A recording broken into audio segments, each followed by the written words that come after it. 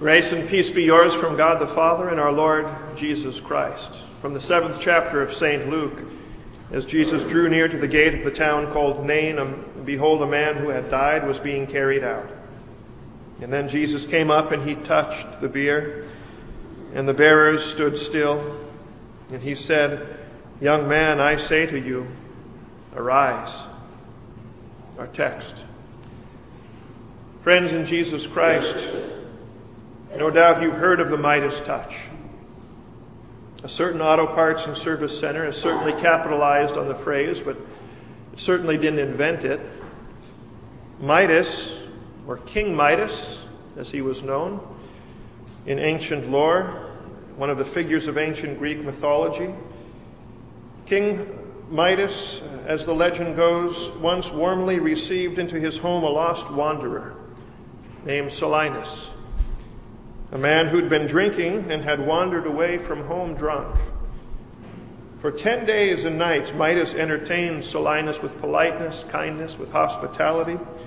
And then on the 11th day, having recognized that wayward man, in fact, is the foster father of Dionysius, one of the gods of the Greek pantheon, Midas returned Silenus to Dionysius. In return for the kindness and hospitality that Midas had shown to his foster father, Dionysius was pleased to grant Midas whatever it was that he wished. And what was the wish of Midas? It was that everything that he touched would turn to gold. So it was granted, as the legend goes, the myth goes, the Midas touch. Suppose you could say, in a sense, our Lord Christ also had that Midas touch. But in truth, it was far more than the Midas touch.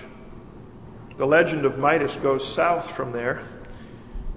It goes on to say that while Midas quite enjoyed his newly acquired gift initially, he soon found it to be a curse, because everything that he touched turned into gold, including the food that he would eat and the drink that he would drink. And soon he became very displeased, and he despised that once precious touch and gold. The Lord's touch has no downside to it. His touch reversed the curse of sin that had arrested and that had claimed the vitality and the wellness and the health and the wholeness of so many. And the accounts of the gospel recount them for us. His touch dispensed for free what all of the gold of Midas never could have purchased. His touch is more than golden. It's life. And stop and think about it for just a moment. How much and how often Jesus had touched, physically had touched. Even in the surrounding verses and passages of our text today from St. Luke. Luke must have marveled. Maybe that's why he included so many accounts. As a physician, Luke must have marveled at it. Because Luke tells us that while at Simon Peter's house in Capernaum, you remember the account, that while the sun was setting, all those who had any that were sick with various diseases, Luke writes, they brought them to him, and he laid his hands on them. He touched them, and they were healed. All of them healed. Or soon after that, when Jesus encountered a leper, Luke writes of, and the leper said to Jesus, "If you're willing, you can make me clean." And Luke reports that Jesus put his hand, reached out his hand, and he touched him. And he said to him, "I am willing, be cleansed." And immediately the leprosy was gone.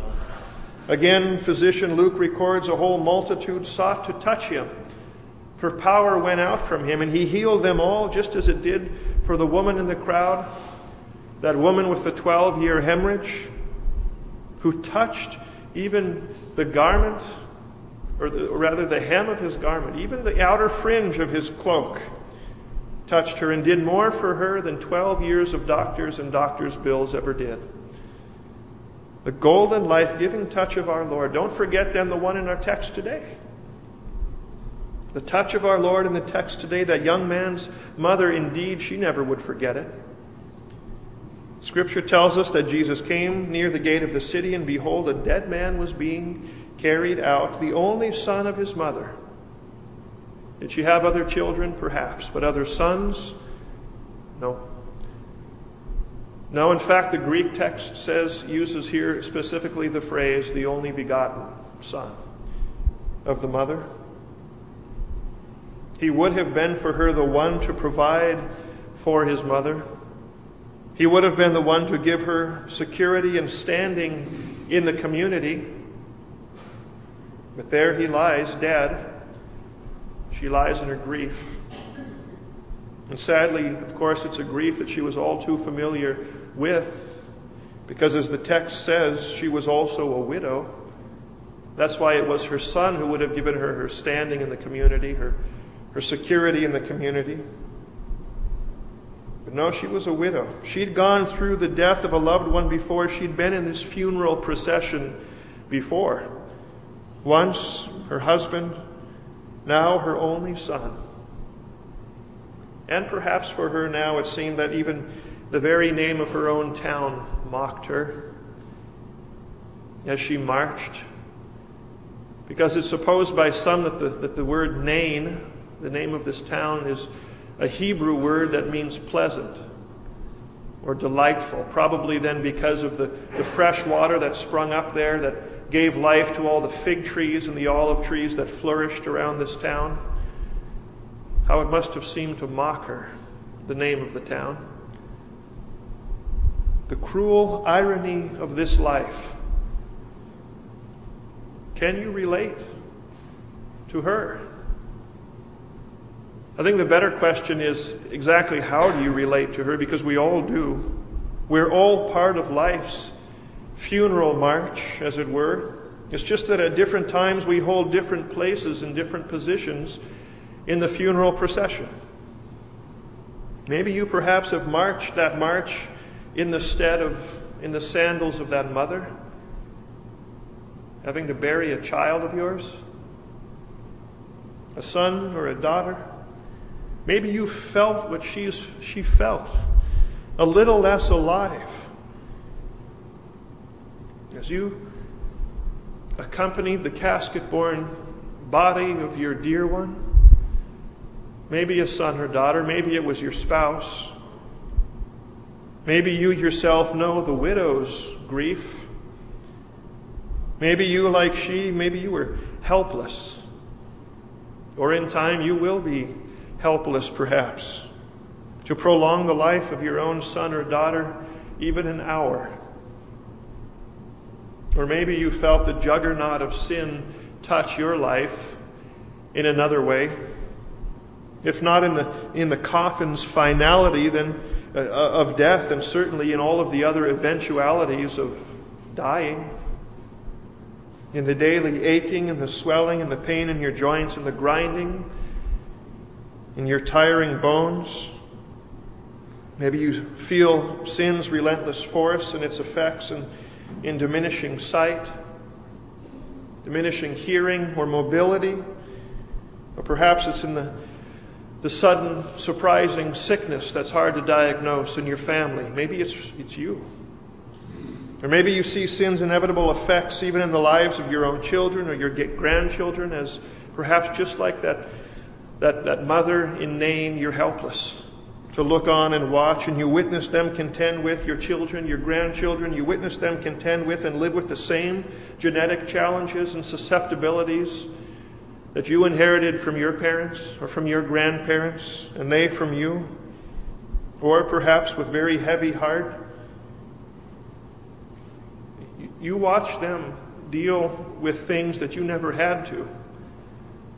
And so that you can't help them from experience, but only can watch. Of course you relate.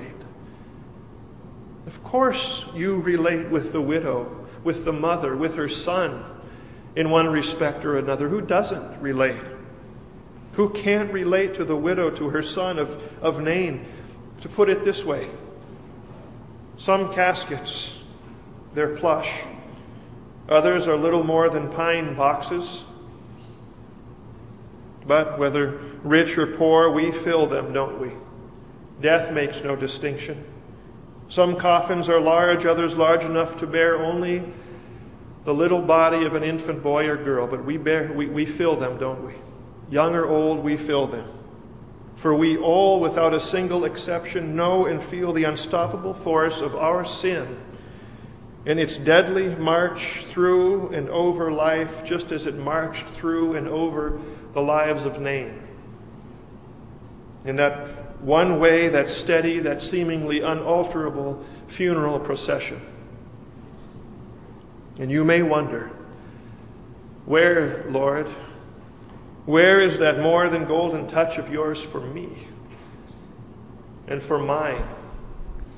Because I need it and we need it just the same as she needed it. Well, then come with me back to Nain.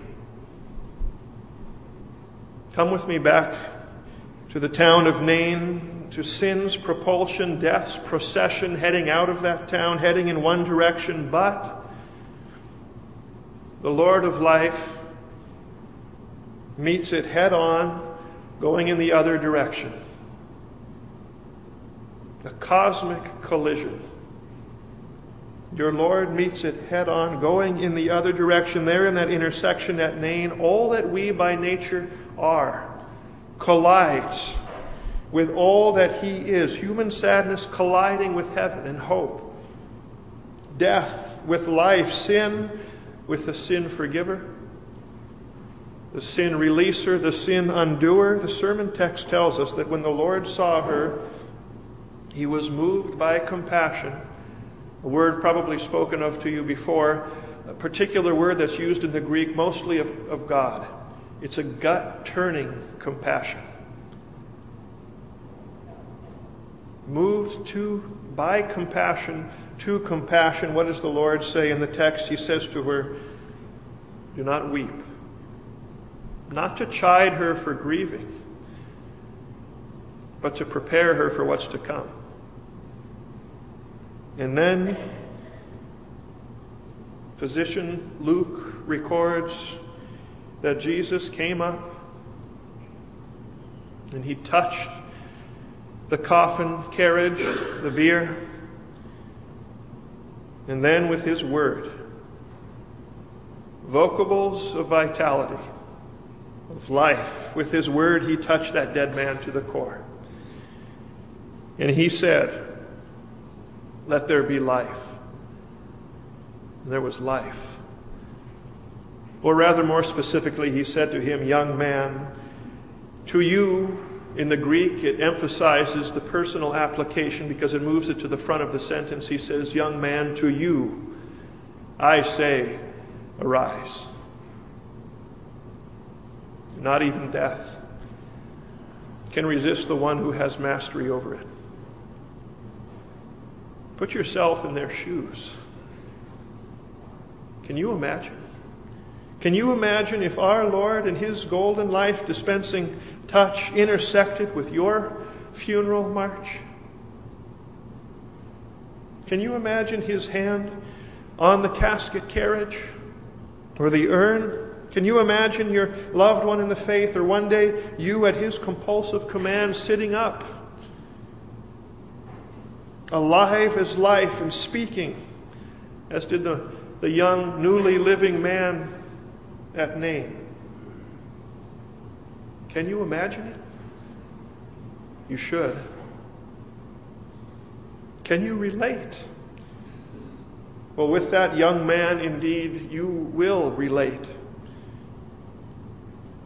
But indeed, in one sense, and Scripture compels me to tell this to you, in one sense, in an equally real sense, I tell you, all believers in Christ already do relate to that young man. You see, that intersection at Nain, it was a microcosm of the cataclysmic collision of Christ and our curse, sin's curse. And you see, in a matter of speaking, Christ already has collided with a coffin, a casket of yours, a spiritual coffin. A spiritual casket. Because Scripture says that we were as dead can be. Dead in trespasses and sin. The Holy Spirit well could have used another word. So think carefully on that word today. Dead in our trespasses and sin. If we were only wounded or deeply injured, he would have used another word, but he didn't. Dead. Picture it. Spiritually in the coffin. As dead as the man at Nain was physically dead in his coffin, dead we were in trespasses and in our sin. And unless touched by the life-giving touch of Christ, that's exactly how we would stay, because as the soul goes, so goes the body too. And such are the wages of sin.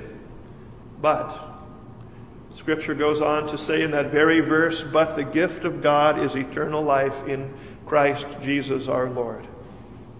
You see, He became the curse for us.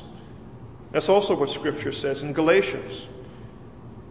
So write it on your hearts and scribe it indelibly in your minds. Christ has redeemed us, Scripture says, from the curse of the law, having become the curse for us.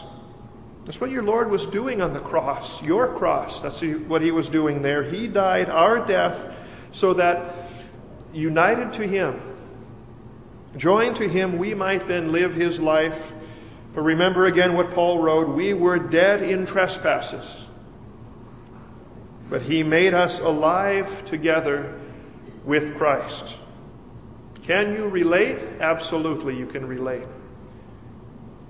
And indeed, one sense already you can relate. So remember what the Lord said to you. He said to you in John's Gospel account, He said, truly, truly, I say to you, he who hears my word and believes in me and in Him who sent me already possesses everlasting life and has already passed from death into spiritual life, eternal life, spiritually. So to you who believe in Him, to your soul, Jesus has already said, I say to you, arise. And whether personally applied to you in His Word through faith as you believe it, or His Word drenched in baptismal water, His Word still makes church sanctuaries and naves into modern day names. Just like He will this morning here at our baptismal font.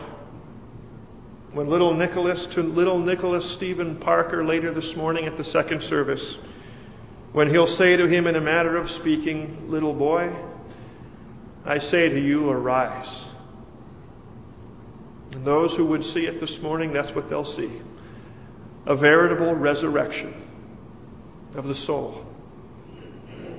A resurrection of the soul. And as goes the soul, so goes the body. But not quite yet. And that's the last thing to speak of here this morning. Not quite yet. You see, there at that life-changing intersection of Nain, the amount of time elapsed, I'd suppose, between Christ's words of encouragement and compassion to the mother and the time when her son was resurrected and he sat up in the casket, I would suppose that it probably wasn't more than a few seconds of time that elapsed. For you and me, it probably will be a bit longer than that, but no less certain than that. If that widow had known that in only a day or two, if she had known the day that her son had died, that in only a day's time or 2 days' time, that her son would sit up in his coffin and be returned to her, you can imagine how that would temper her grief. It's the same promise that tempers ours. It's the same resurrection reality that tempers life's disappointments and allows us to live this life of faith, to live it in joy, perpetual joy. Joy because we already live in that resurrection promise. Even before it's come to pass, we live knowing that we will be raised. You know the end of the story. You know that one day you too, like that son at Nain, one day you too will rise up and you'll walk away from the casket. And it's knowing you'll be raised up again to life that gives us Christians the courage to lay our heads down in death when that day should come. It's been reported that after the Englishman Sir Walter Raleigh was put to death in the Tower at Whitehall, that this poem was found in his Bible. He had written it the night before he was executed. This short poem goes like this. Even such is time that takes in trust our youth, our joys, our all we have, and pays us but with age and dust, who in the dark and silent grave, when we have wandered all our ways, shuts up the story of our days. But from this earth, this grave, this dust, my God shall raise me up, I trust. God grant us patience to endure what is yet now, and the hope to expect in all confidence what is certainly to come. In Jesus' name, amen.